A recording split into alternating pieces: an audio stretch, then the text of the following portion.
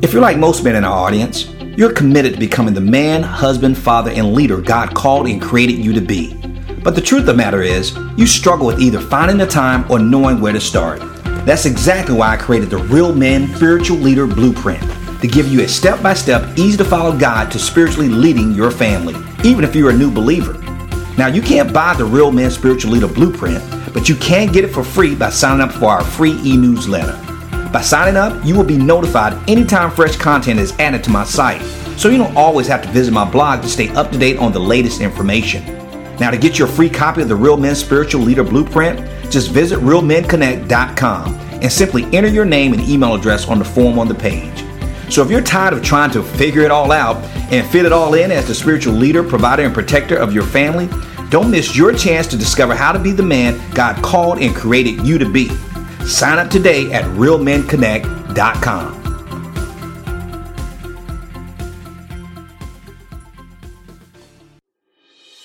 Welcome to Real Men Connect.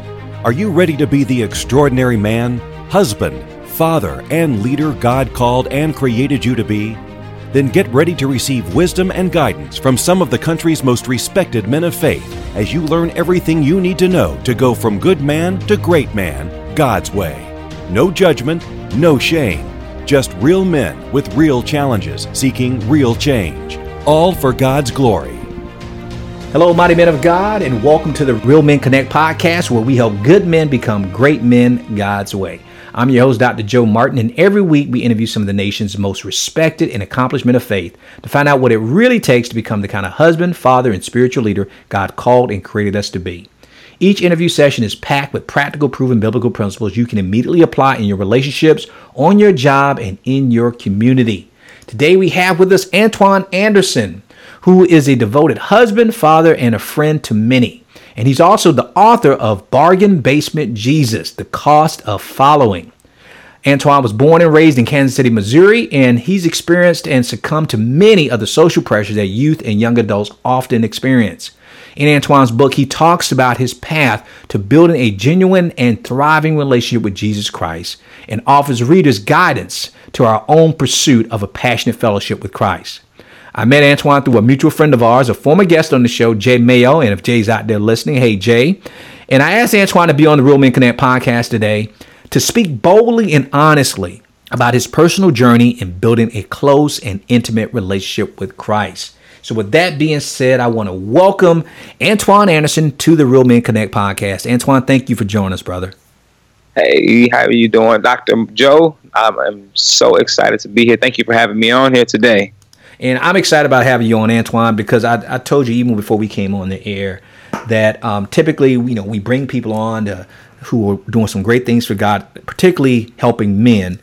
And I want to get back to what I call the roots of our show at Real Men Connect. Well, we get into the personal stories and testimonies of the guests we bring on the show, because yes, you guys are doing great things for God and you're doing great things for the kingdom.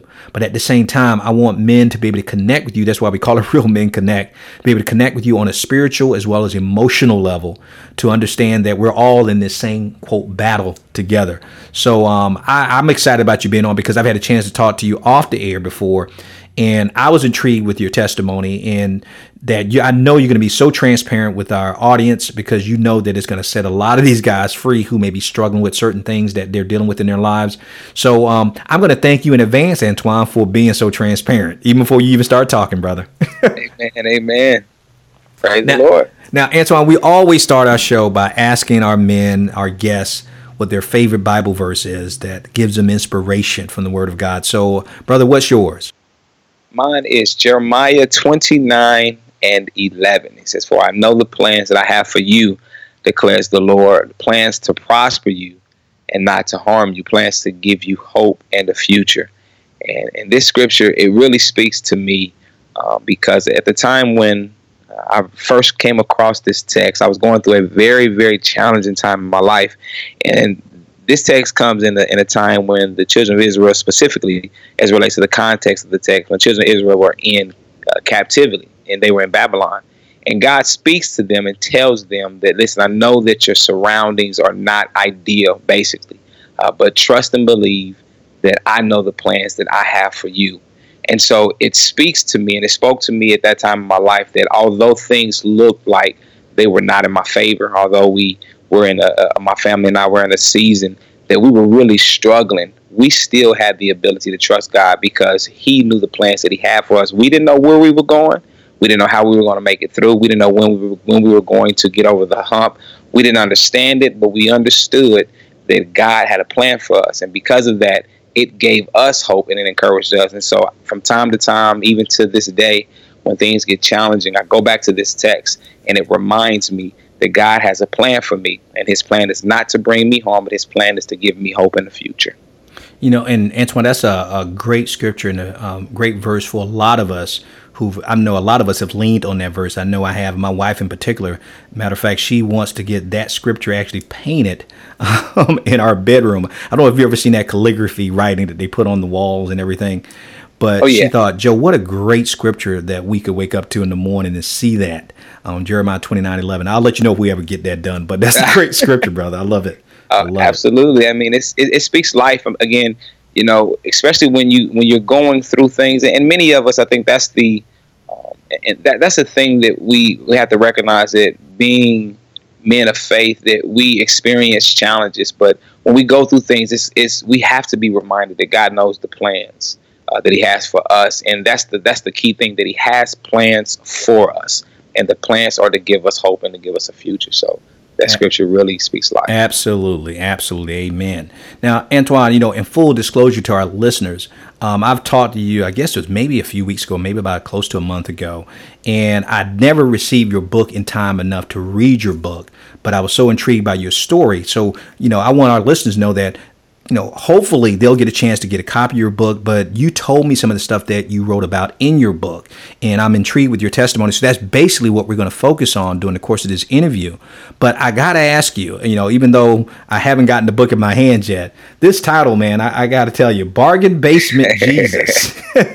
Yes, sir. I love it. Now, you got it. Before we get into your testimony and your story and your journey to building an intimate personal relationship with Christ, how'd you come up with this particular? I know from being an author that it's a lot of I call it tension and sleepless nights of coming up with the right title for a book. How'd you come up with Bargain Basement Jesus? You know, it definitely was a process. We and I say we because and I guess I throw this out for a disclaimer out there as well, because God has really surrounded me with an amazing team of individuals who support me. I have my family, my wife, my pastor, who I call my spiritual father, my biological father, my mother. I have a lot of people around me that support me. They give me insight and they are just there for me. And so we were tossing a few different names around, and my pastor and I, we met, and the focus of the book was definitely going to be the cost of following, but we wanted a title that would get people's attention. And so we talked about, you know, the cost that Jesus himself paid to give us life was exceeding anything that we could have ever paid ourselves. And so the cost that we have to pay for what he paid is a bargain basement price. So the title is a bargain basement price compared to what Jesus himself paid. Oh, I love that, man. That makes perfect sense, because you're absolutely right. You know, I'm dating this, even though your episode doesn't come out a few weeks later, but we just passed Black Friday. Mm-hmm. Mm-hmm. And basically what you're saying, we can't get a better deal than what we got for what Jesus paid for us on that cross. Absolutely. So I love that. Now with that aside, let's get into your story, man. I tell you, I can't wait, because I believe everyone has a story. So we're going to start with yours, and I want you to share with us, and I'll dig in deeper, so you don't have to give us everything right now, but kind of give us the highlights. I call it the ESPN version of it, and tell us your story, where it all started, and when you on your path in your relationship with Christ, and from there we'll dive in deeper into your story. Absolutely. You know, I'm originally from Kansas City, Missouri. So I'm a huge fan. I'm just definitely got to throw this out there. Huge fan of Kansas City Chiefs, Kansas City Royals. So I'm born and raised. So, you know, we diehard Chiefs and Royals fans. So we excited. Last year we got the World Series, and we pulling for the Chiefs this year. So, but no, Now, born did and they raised win? in Kansas City. I was watching the game last night. Did they win? Oh yeah, they won. No. We pulled it out. Hey, Okay. we got a little help, but we pulled it out. That's for sure. That's all that matters. I hope so it wasn't some help from the ref. No. We nah. We were saying God was leaning on our side a little bit last night. But no. So no, we are born and raised in Kansas City, Missouri, and I come from what most would say, I guess, is a good family, a good home. My mom and father divorced when I was at a very young age. However, I was really blessed. My father remarried, and so my stepmom was in my life at a very young age. My mom was in my life as well at a very young age, and so all the way up until I want to say I was in the 9th grade, my mom, my dad, and my stepmom was a part of my life. My mom moved down to Phoenix, Arizona when I was a freshman. And then after I graduated high school, I myself moved down to Phoenix, Arizona. Of course, as a kid, we had different challenges. We lived in a suburban area growing up. After my father moved us out of a very drug-infested area, I would say, a pretty rough neighborhood. He moved us into a suburban area. And so we had, we were some suburban kids. However, we had different challenges that we came in contact with, and maybe we'll touch that a little later. But, moved down to Phoenix, Arizona after I graduated high school, started life down here, saw many more opportunities that were in Kansas City. So I was excited to do life here. Got off track, started going out, hanging out, partying, clubbing, drinking, and sexing, doing a lot of things that I really wasn't doing in Kansas City for the most part. And then I just kind of started to go down the wrong path, if you will. I didn't get too involved with drugs outside of alcohol, but I was definitely a womanizer. And so I found myself just in the gulf of the club life, man, and ended up finding my wife at the time. When I found her, I was in a place that I was not supposed to be. I was underage in the club, and I came in contact with her, and we started a friendship, and that friendship turned into something else, and we ended up getting together, and we ended up getting married. And after we got married, we moved down to Oklahoma for some time, and we came back to Phoenix, and maybe a year into our marriage, we ended up having our first child together, my son Antoine. And so life just kind of went a few different directions. 2 years later, we had another child, my daughter Aaliyah. And so, in the midst of all of that, I was still caught up in the club life. I was still caught up in alcohol. I was still sexing, believe it or not. And so, there's a lot more in that, but I'm trying to give you the highlights, if you will. And so from there, I found myself at a low point in my life. My brother had a son who passed away at 2 months old. That led us all to a church for a funeral, and this specific funeral was when I actually came to the church where I belong to right now, and it completely changed my life. I think I forgot to mention this, but I was already a believer. I've been a believer since I was 11. Was baptized and confessed my life to Christ at a young age. But at this time in my life, I was so far away from Him, it was unreal. But when my nephew passed away, God really used that to bring me back close to Him. And so my wife and I found First New Life. We began to attend. My wife decided that she was going to join. She was not going to wait on me, and so she ended up joining the church. I ended up joining at a later time. We were doing very well financially. Some things happened at the company that we both worked for, and we ended up finding ourselves in a very, very, very harsh financial situation where we both lost our jobs. We both had to, we weren't receiving an income, and so we had to move out of our home that we were living in. And again, it just brought us to a place where we had to really depend on God. And that's when that scripture, Jeremiah 29:11, really came to life for me, is during that season of my life. And some things happened where the Lord really asked me specifically to confess my adultery to my wife during this time of our life when we didn't have many resources coming in. And so things were already stressed and tense in the household already. And He asked me to confess my adultery to her, which I did. And, thankfully that she forgave me, and we were able to get past that. And so from there, we were able to bounce back on our feet. And I don't know if I'm going too fast, but we were able to bounce back on our feet and, get things going back in the right direction. We both were able to get jobs again. And, God ended up calling me to move into ministry full time, where I was able to leave the place where I was working full time to serve at the church where we were attending full time. And really from then, some few years passed, my wife ended up losing her job. And so she started this business of daycare, and fast forward more years, we are where we are right now. She has a daycare business. I'm a published author. I still serve at the church, and we do some other things. But on a high level, that's kind of my story. Now, and the thing is, no, you weren't going too fast, Antoine. I was just writing faster.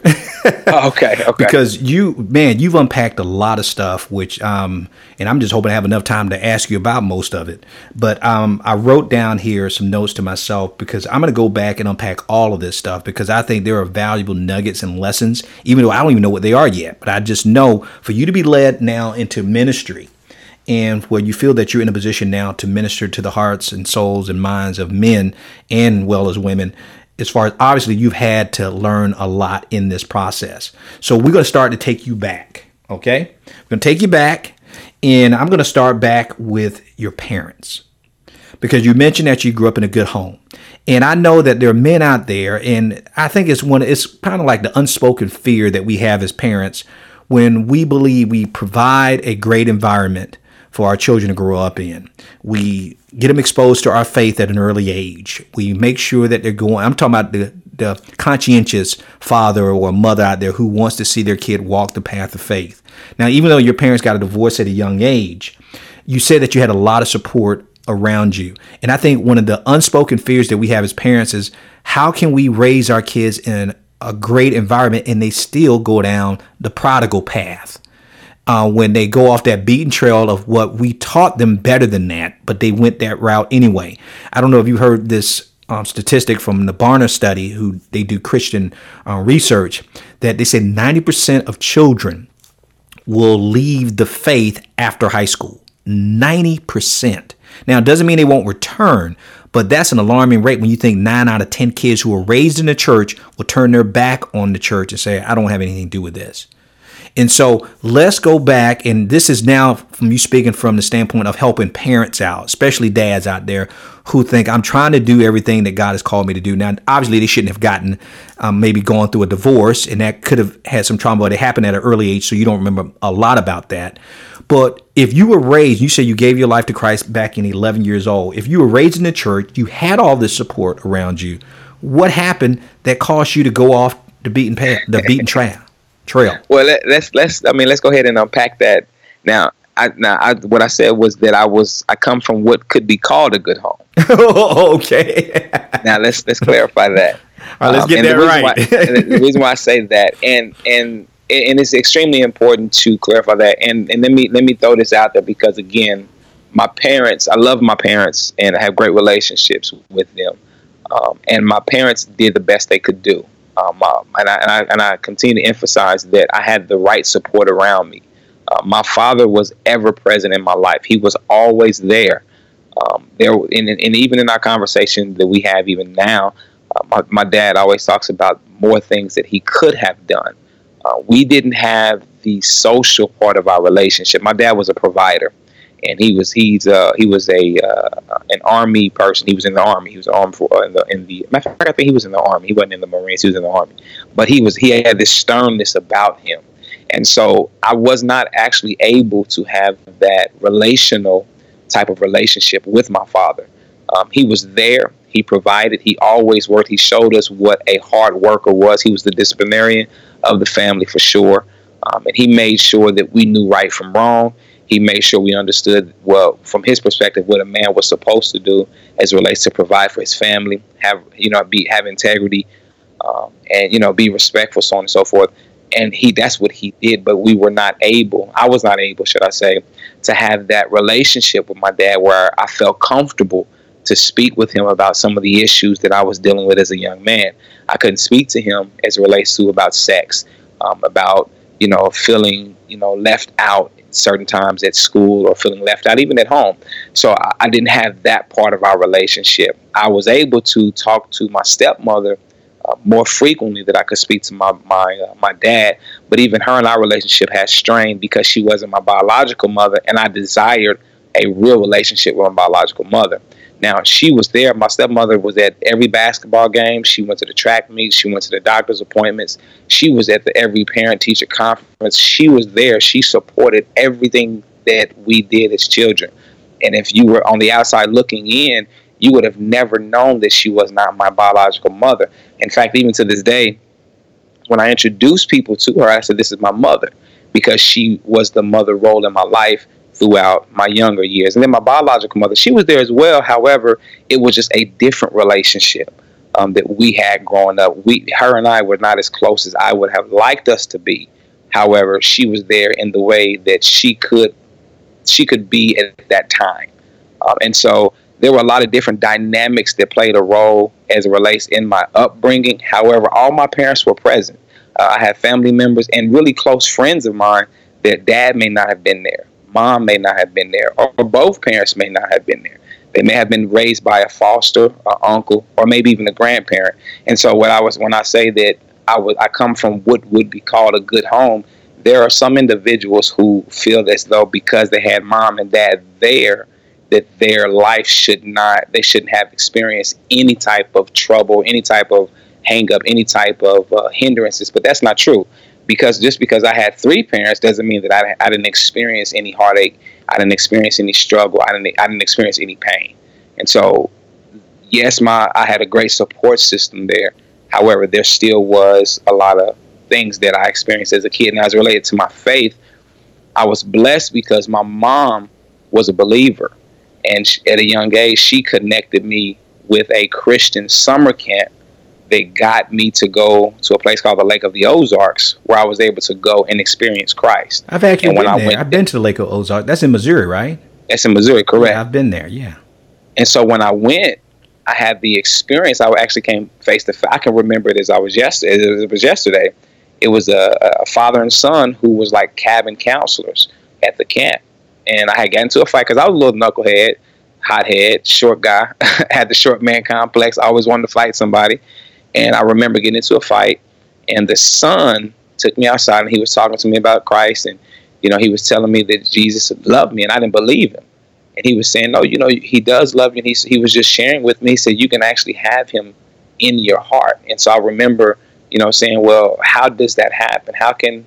Number one, how can he love me? And number two, how can I get him to come in my heart? Because that's what I want.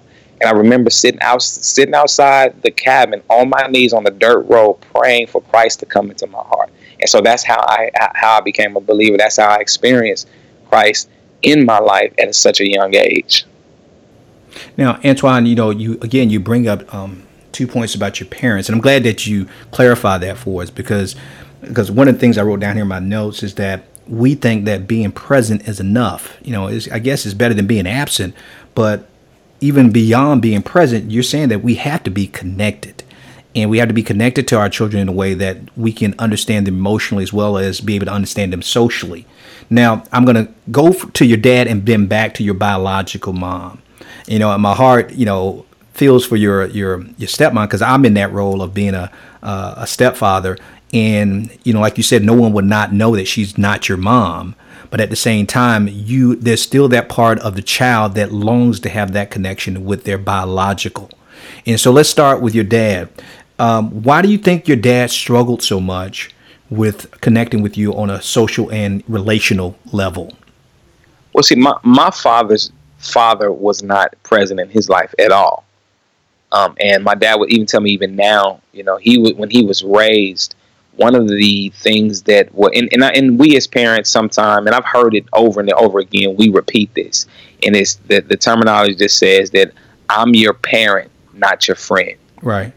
And so he was raised hearing that over and over and over and over again. And so when he raised us, he would tell us, I'm your parent, I'm your dad, I ain't your friend.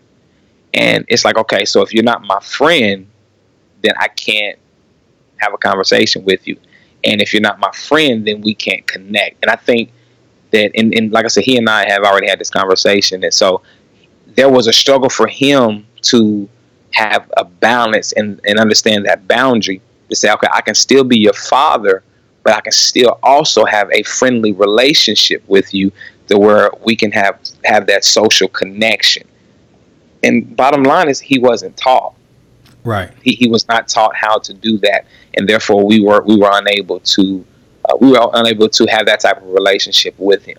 Antoine, and I'm jumping right in here because I think this is something I don't want the men out there who are listening to this to miss what you said, because I've heard it a lot. Like you said, it's become a cliche now. I'm your parent, not your friend. And there's some truth to that. However, but I thought you just said it and you hit it perfectly. That's why I want to stop and go right back to what you said, that yes, he was to be your father, but at the same time, he was to develop some type of friendship. And we said, well, that doesn't seem to be right. Well, God, Jesus told us that we have a relationship. We call him our Father, Abba Father. But at the same time, Jesus also said, I call you my friend. Absolutely. So we had that respect and that reverence for God as our Father in heaven. But I think a lot of times we struggle in our relationship with God because we have a hard time seeing him as a friend. Because he's God, so he's going to drop the hammer on us, and he's going to be this authoritarian dad who's going to punish us. But at the same time, he says, "I call you my friend," and so I'm glad you mentioned that we can strike a balance there. We have to know when to be a father and when to be a friend. I'll put this in as a side note, even though we're talking about sons here. With my daughter, when I take her out on daughter-daddy dates, and when we go on our dates. I'm strictly not being her dad. I'm trying not to be her dad. I just want to be a trusted friend and Absolutely. Not a worried dad when I'm dating her. When I'm taking out on Absolutely, dates. Yeah. But at the same time, when we return home, I'll get on her about her room not being clean or something, and she'll say, "Dad, you're being so mean. How come you weren't mean like this when you took me out?" I said, "Yeah, because I was your friend when I took you out." I said, "I'm your dad now that you're back at home." Right, and with my son, because the thing is that I desire, one of the things with his relationship with my children, not just my son, but with all my children, is that I want them to be able to speak to me, come ask me a question. I want that relationship with them. And if they don't see me as friendly, they're not going to do that. Right. They're not going to share their most intimate thought. Now, I have to understand also, they're not going to tell me everything. And I can't be naive to believe that they're going to just flat out tell me everything. But they're going to tell me more if they feel like I am a safe place for them to talk. Yeah. But if it's simply, bringing the hammer down or disciplinarian, they're not going to share as much with me if it was where they're able to come and share and me not go off the handle, so to speak, but me actually just being a listening ear, or be able to just have a conversation with them, just like a friend. Yeah. Instead, I think you told me earlier, even before the show, that your son is 9 and your daughter is 7. That's Antoine Jr. and Aaliyah. And Correct. Now is that time, because I can tell you from being the parent now of a college age son and a high school daughter, that window of opportunity to build that bond and relationship socially is only going to last so long until they find their own independence.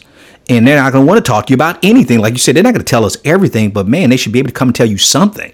Absolutely. But if you don't make that connection early on, and you are right now in the prime stages of building that trust, you will miss that opportunity, and they'll go to their, quote, trusted friends to get advice. Now you explain your dad, which makes perfect sense, that if he hasn't been taught, my background in education, that we always talk about kids being ADD, ADHD. And I said, but we got to understand that some parents, especially dads, are ABT, ain't been taught.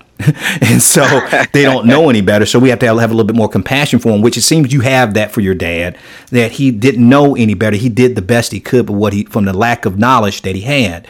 But now let's go to your mom before we get into the rest of your story. Now, you mentioned it with your mom that I'm going to talk about your biological mom now, Correct. That the relationship is not where you want it to be. Now, tell me what happened in that relationship, because I'm assuming that your dad had custody of you with your stepmom. So you would go visit your mom to build a relationship. Is that correct? Correct. So what was the impasse there? What happened between you and her that said it's not as close as it should have been? Because usually mothers are nurturing. So I want to know what happened there. Initially, what happened, my mother, because when my father was in the Army, my mother actually had custody of us. Okay. And then when I must have been in the 3rd grade. I remember my brother and I asked my mother, could we live with my dad? And she agreed. So it's just to you that. and your brother, right? Well, it's a whole lot of us now. Okay.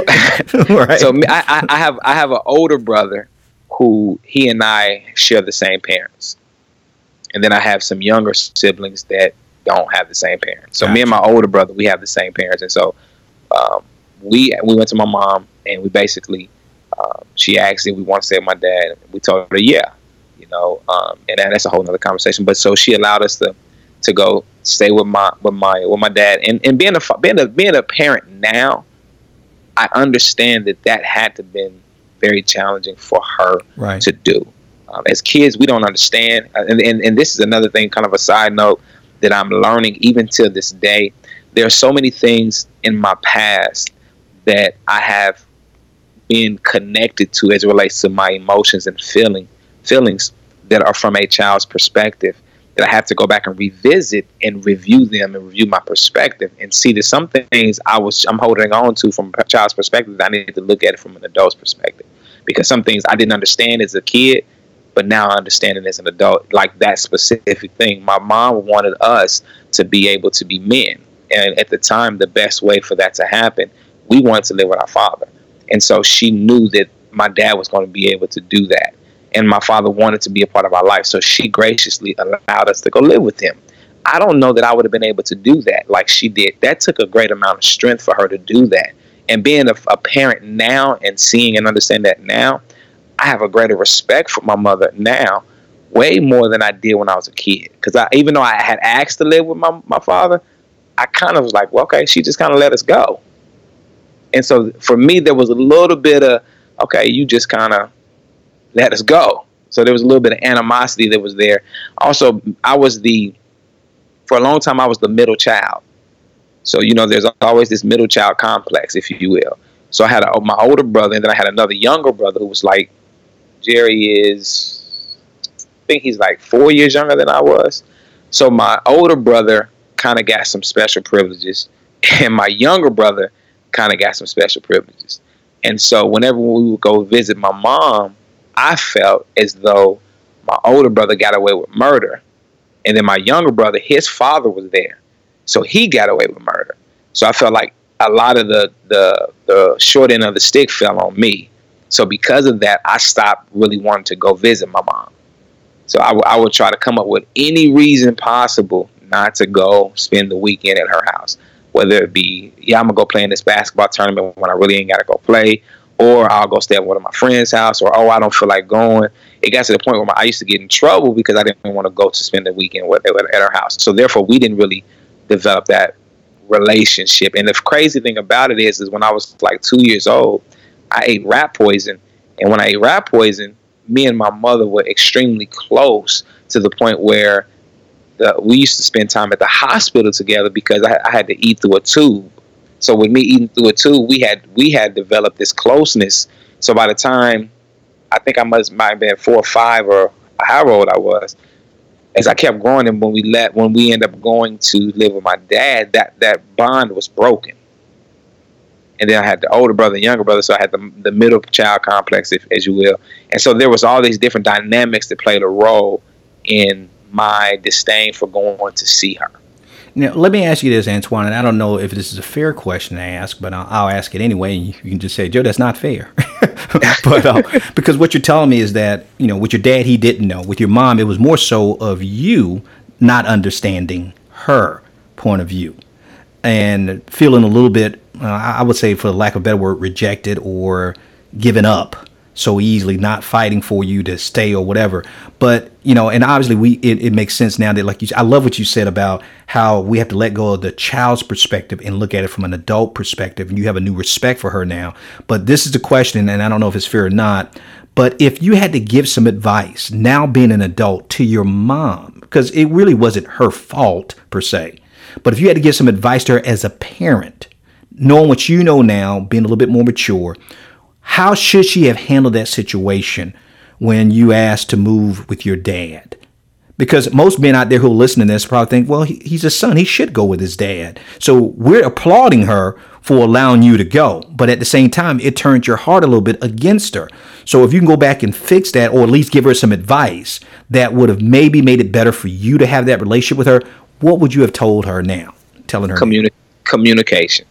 I know for sure that if she had communicated more with me as a child, even, and that may sound strange, like, okay, you're a kid, you don't have to. Because how old were you at the time, Antoine? How old were you? I was in the 3rd grade. Oh, so man, you were 8, right? 8 years old.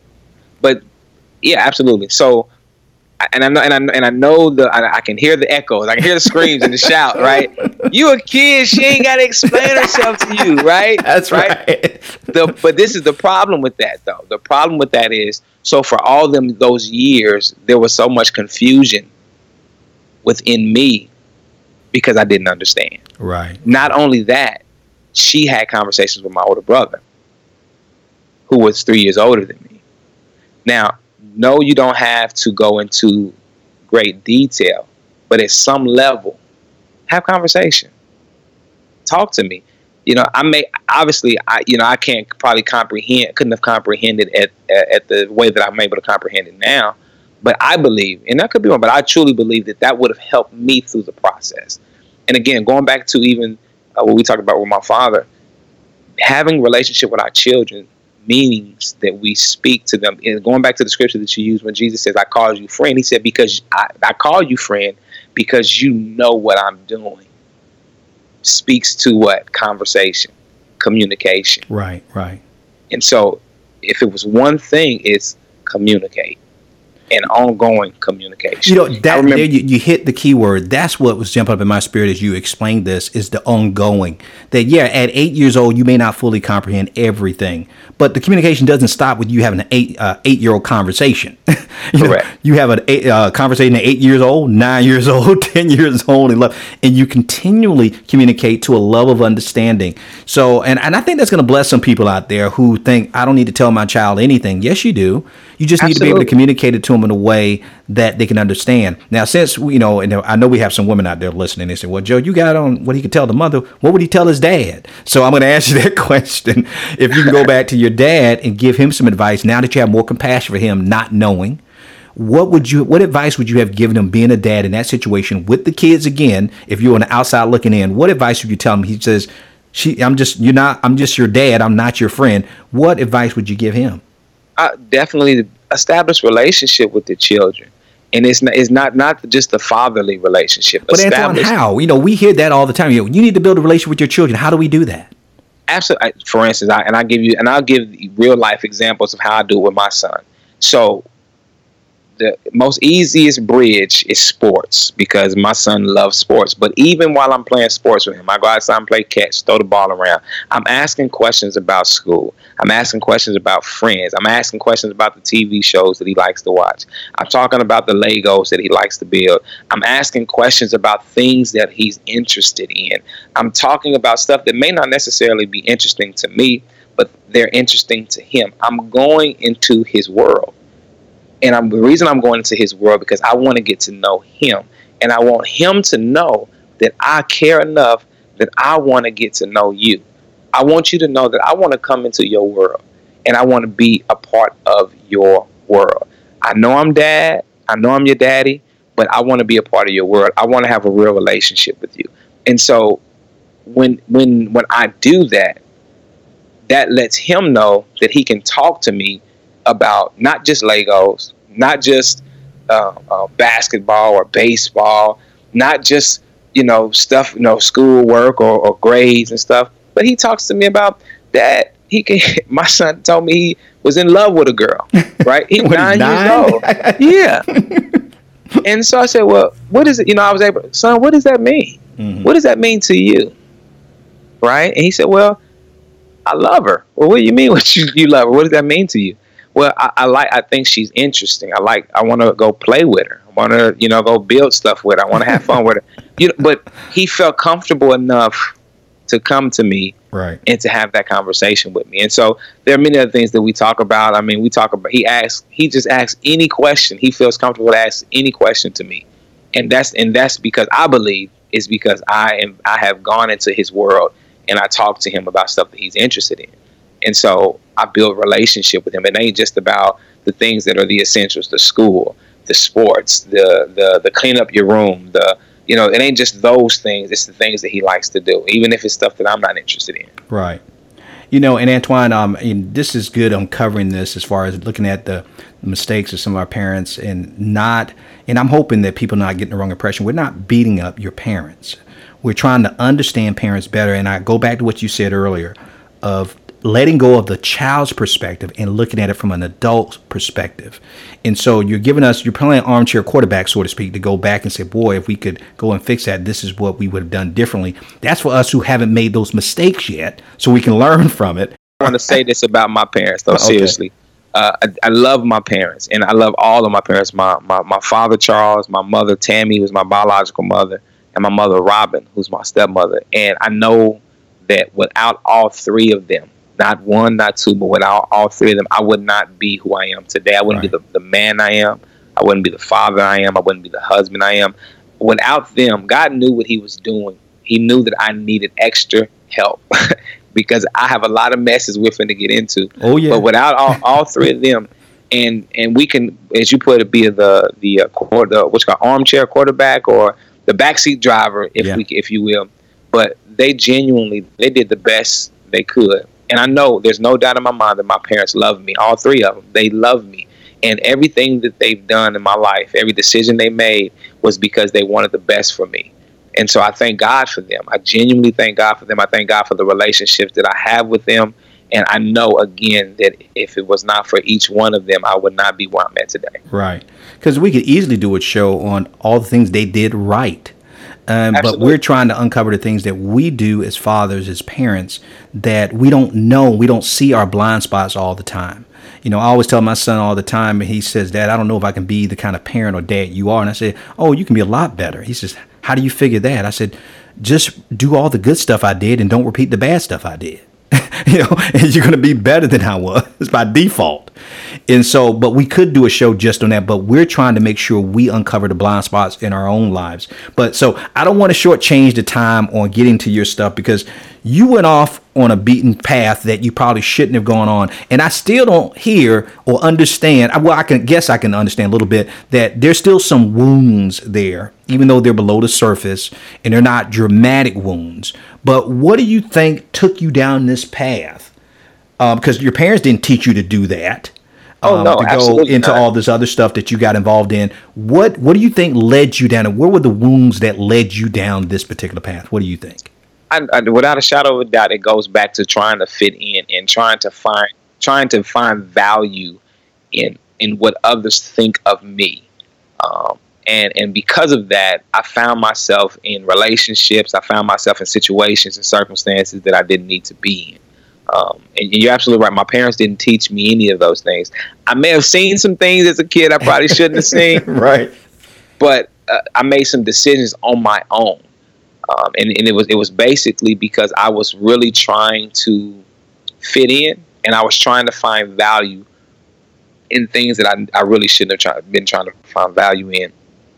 And so that's really what led me down, specifically as it relates to, I can really speak to the alcohol. The alcohol was started because I was in a bad relationship. Now, I had seen others in my life partake in alcohol and drink alcohol a lot, and I had said to myself I would never do that. Then I got into a relationship that was bad. The relationship ended, and the thing that I knew to go to ease the pain was alcohol. And when I went into when I started drinking, all the fear was gone. So now I can go to the club. Now I can go holler at women. Now I can speak my mind, if you will, with no fear. Right. And so what do you call it? Liquid courage is what liquid courage. Yeah. I mean, they call it a lot of different things. It just was not. It was no good for me though.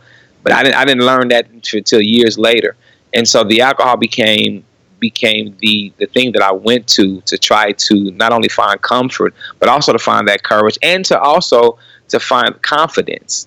And so when I went to alcohol, I was already addicted to sex because I had a pornography addiction, I had a masturbation addiction, and I had a low-key sex addiction.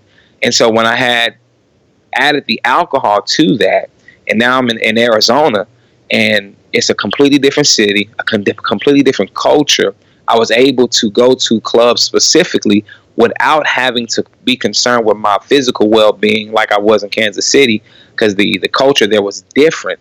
Now I can go to the club, interact with women, have the ability to have one-night stands with alcohol that is giving me the courage. Now I can feed this monster of a sex addiction.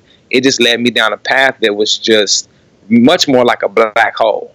Now we're getting into some of the serious stuff that a lot of men struggle with. I've struggled with some similar struggles as well. And I love the way you phrased this. You said that the alcohol gave you the courage. And I know from being in that place where you start womanizing and starting to sleep around that, even though they're one night stands and they don't really mean anything, it gives you a false sense of confidence that you're able to get with these women. And I think that goes back to a deeper wound that we have of not being affirmed. And so I'm going to put you in the expert seat now, that for us who have children, and especially particularly young sons, because somewhere along the line you had, because it's almost a given now that young men will be exposed to porn. I mean, there's just no way around it. You're going to be exposed to it. The question is how you're going to respond to it.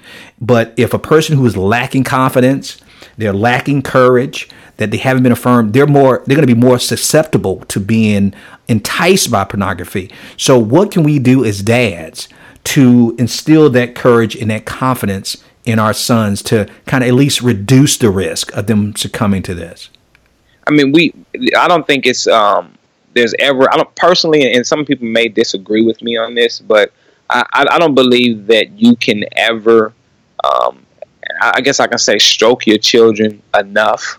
And what I mean by that is continue to build them up in a healthy way. Now, I'm not telling you to tell them they're the greatest person in the world. Where everybody gets a trophy.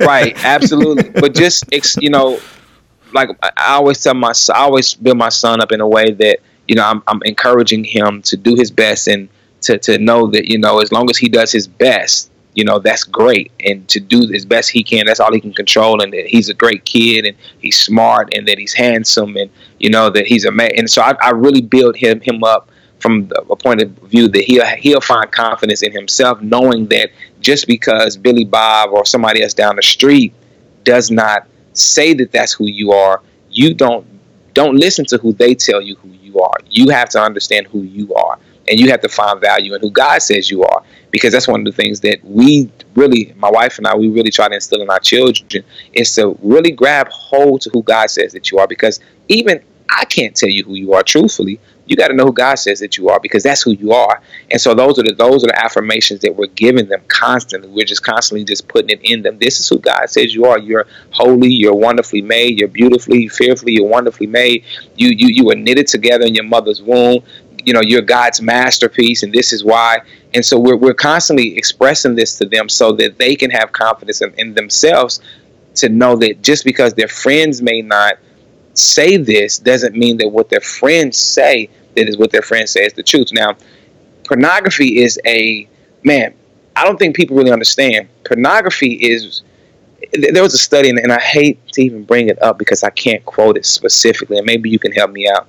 But there was a study that said that pornography, the part of the brain that it affects, is the same part that crack affects in your brain. Absolutely. Yeah, I've heard the same study. Yeah.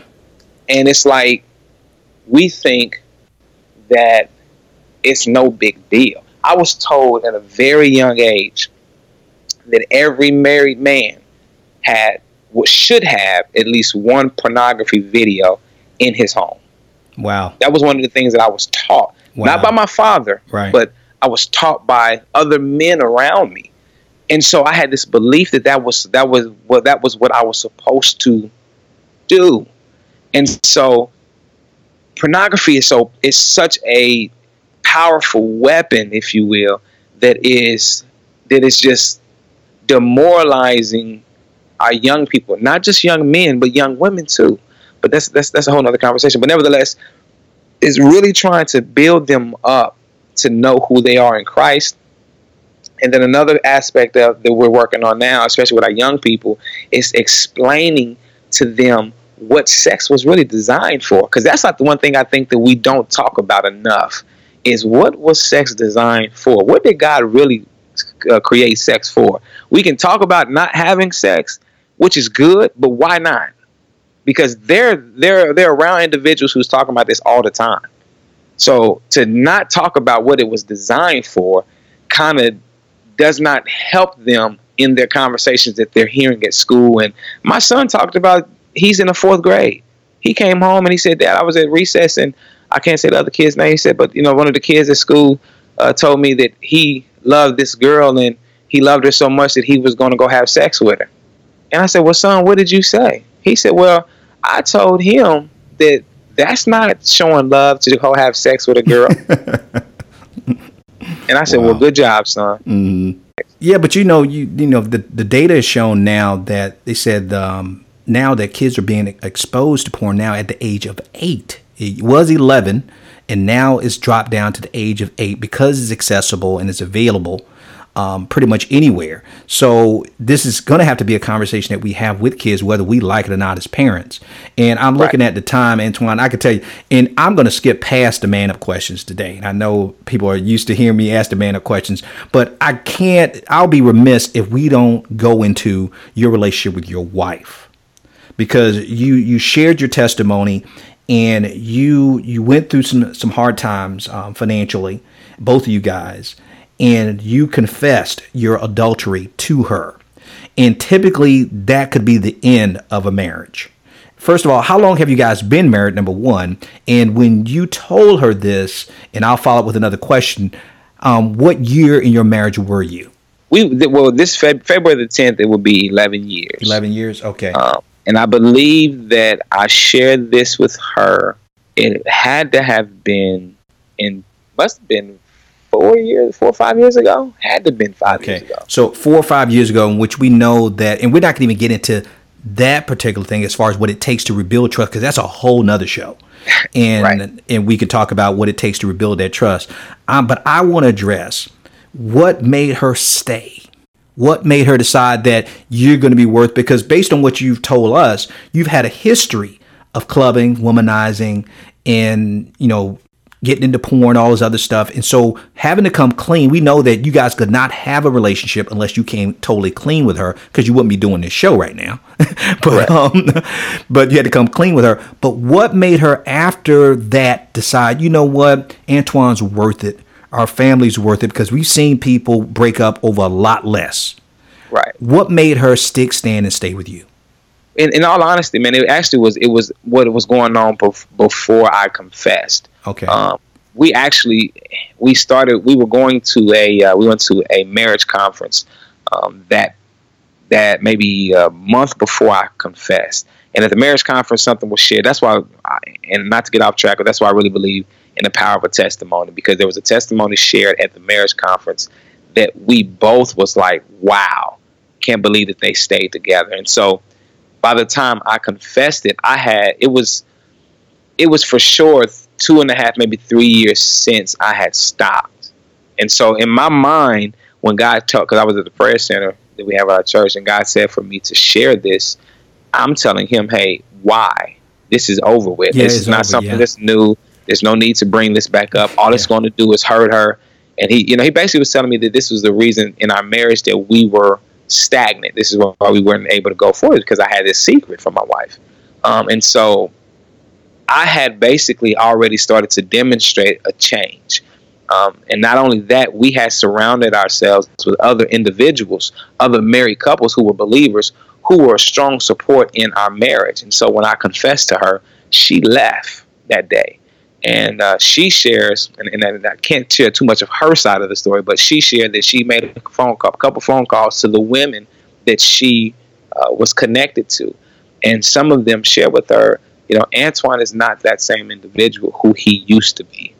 And so based on those conversations, based on, where we were already at in our marriage at that point, my wife, when she came back home and she said this, she said, listen, after we talked about it, she said she would never bring it back up. And I have to be honest with you, she's never brought it back up and used it in anger. She's not one time brought it back up, throwing it in my face at all. She's never brought it back up. That is awesome. She's actually showing you the love of Christ, man. That is amazing. And I tell you, I'm looking at the time. We're running out of time, and I keep thinking I want to do your story justice, and I'm trying to anticipate what I know that men out there are asking, or at least think about it. At least I'm thinking about it. I feel terrible because I feel like I feel like we haven't covered anything. I know we haven't scratched the surface, but I'm trying to give them enough information that they can say, wow, I could take something from Antoine's story. But I won't let you leave without answering this question, because you said that it was about 2 years you had stopped the behavior. Now, I know from going down a dark path that it seemed like it was almost impossible to stop and to change. Correct. What happened? How did you get out of the darkness to maybe even get to a point of just being able to say, you know what, I'm better than this. God intended me and created me for more than this. I'm not going to keep doing this damage to my wife and my kids. What got you out of that darkness? What happened? It was a step-by-step process. Okay, so we had moved away. We had moved out of the neighborhood where we were living in. I had stopped hanging around the same crowd. Okay, hello. Stopped hanging around the individuals. I had stopped drinking. That helped me. Well, actually, I stopped drinking as much. Let me say that. I had to completely stop drinking. And as crazy as this is going to sound, and it may not. So I stopped cheating on her with other women. I was still, now I said this is going to sound crazy, and I know we don't have time to talk about it. I was still cheating on her by way of masturbation and pornography. And so it was a process from the women to the masturbation and then the pornography till we were able to finally, I stopped watching the pornography. Then I stopped masturbating. And then I still had the pornography in the house, and then I was able to get the pornography out of the house. Now, through all of this, and I say this last, prayer was essential because I was constantly praying, asking God, help me remove this out of my life because I couldn't do it. Couldn't do it by myself. I would go days and say, I'm done. Boom, I'm watching pornography again. I'm done. I'm masturbating again. I'm done. And then it would just be the same cycle. And then finally I'll get 1 week, I'll get 2 weeks, I'll get 3 weeks, I'll get a month, I'll get 2 months, and so on and so forth. So it was a process. I had to stop. Like I had to put what do you call those? Filters on my cell phone. Mm-hmm.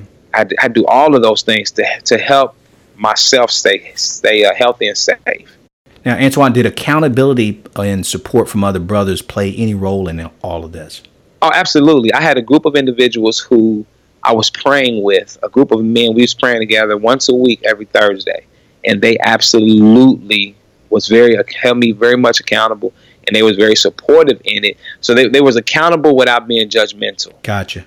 So yeah, they were accountable without being judgmental. And they even said, hey, won't you put a picture of Jesus on your phone so you won't go? It's small things like they were giving me suggestions. Well, why don't you put a passcode on your phone so that if you got to go through all these different steps, maybe as you go through some of these steps, it will prevent you from actually coming to a place where you're watching a pornography. Mm-hmm. What I'm hoping that they get out of this, the men out there who may still be in the struggle, in the battle, is that you hit the key. You said you can't do this alone. You can't do this alone, because my story would be similar to your story of having to get the support around me to come out of it and get that, like you said, accountability without the judgment. And there are men out there who are ready to embrace you because they're going through similar struggles. They even gotten out of it, going through it, or getting ready to go through it, so they can relate and understand it's the enemy who wants us to believe that we're the only ones struggling with this issue or with this particular problem. And even though we're getting ready to close the show out, Antoine, I still believe that you've shared so much today. At least I have the notes to prove it based on what I've written down is the information you shared. And I think we touched on a lot of different things, but it also gives me a reason and excuse to bring you back on the show, especially if I had a chance to receive and read your book. I can't wait to read your book because I think you told me that you go into a lot of details with this story in your book. So if you don't mind me putting you on the spot, would you mind coming back on the show and talking with us again? Absolutely, and forgive me, and I genuinely feel bad because I feel like I just was rambling, and there's so much more that I would love to share. Not at all, brother. But absolutely, yeah, absolutely, I would be completely honored to be back on. Absolutely. Now, and I can tell you that you didn't ramble, because if you were rambling, I wouldn't be able to ask you the questions that I were asking you. So they followed pretty much a sequence, and I tried to touch on as much as I can based on what you shared. The only thing I didn't cover was how you guys dealt with the financial hardship, which is a whole nother topic. Absolutely. Of going through Absolutely. that process. But Antoine, very quickly for our listeners, if they wanted to find out more about you, or at least reach out to you, because maybe they may have some questions I didn't ask today, how could they connect with you and reach out to you? Right now, the best way to do it is through my Facebook page. And I have my Facebook page. It's Antoine E. Anderson. And that's Antoine spelled Antione. And then E like elephant. Last name is Anderson. And the Anderson is spelled with the S-O-N. That's Antoine E. Anderson. Okay, and that's on your Facebook page, and we'll put that in the show notes as well, and so they can reach out to you, because if they do have questions, I would encourage them to reach out to your Facebook page and post a question or instant message you or something like that, because I know you'll be willing to answer some of their questions. Oh, absolutely. And guys, that's the end of our show today, and I just want to take a moment just to, again, thank you, Antoine, again for being a guest in our show and being so gracious with your time, brother. I really appreciate your transparency and your vulnerability today. Thank you, man. Oh, no problem at all, Joe. Thank you so much for having me. I truly am honored to be able to share. Thank you for allowing me to come on and speak to not only with you, but also speak to your audience. I don't take it for granted, and I am greatly, greatly, greatly appreciative of it. And Antoine, we're definitely going to have you back on the show again. So I appreciate you making yourself available to us. And to all you guys out there listening, please do us a favor, and this is so important. Take about 30 seconds to go over to iTunes and rate the program. It's the best way to help us get this program in the hands, ears, and hearts of men just like you. Guys, you've made us #1 on the Christian Men's Podcast chart, and we want to stay there. So keep sharing us with your friends. Until next time, I'm Joe Martin, your man builder with RealMenConnect.com, reminding you that we are males by birth, but we are men by choice. So each and every day, choose to be the man God called and created you to be, because a male is a terrible thing to waste. So until next time, stay strong, stay blessed, and as always, stay in his grip. Thank you for listening to the Real Men Connect podcast with Dr. Joe Martin. Real Men Connect isn't just a podcast, it's a mission, ministry, and movement to help good men become the great men God called and created us to be. And the best is yet to come. So if you enjoyed this episode, go ahead and leave us a review in iTunes. It really helps us to build the podcast and to reach, teach, and impact more men, all for the glory of God. And make sure you check out RealMenConnect.com to get our free tools and resources to help you go from good man to great man God's way. Again, that's RealMenConnect.com. Thank you for listening. We'll see you in the next episode.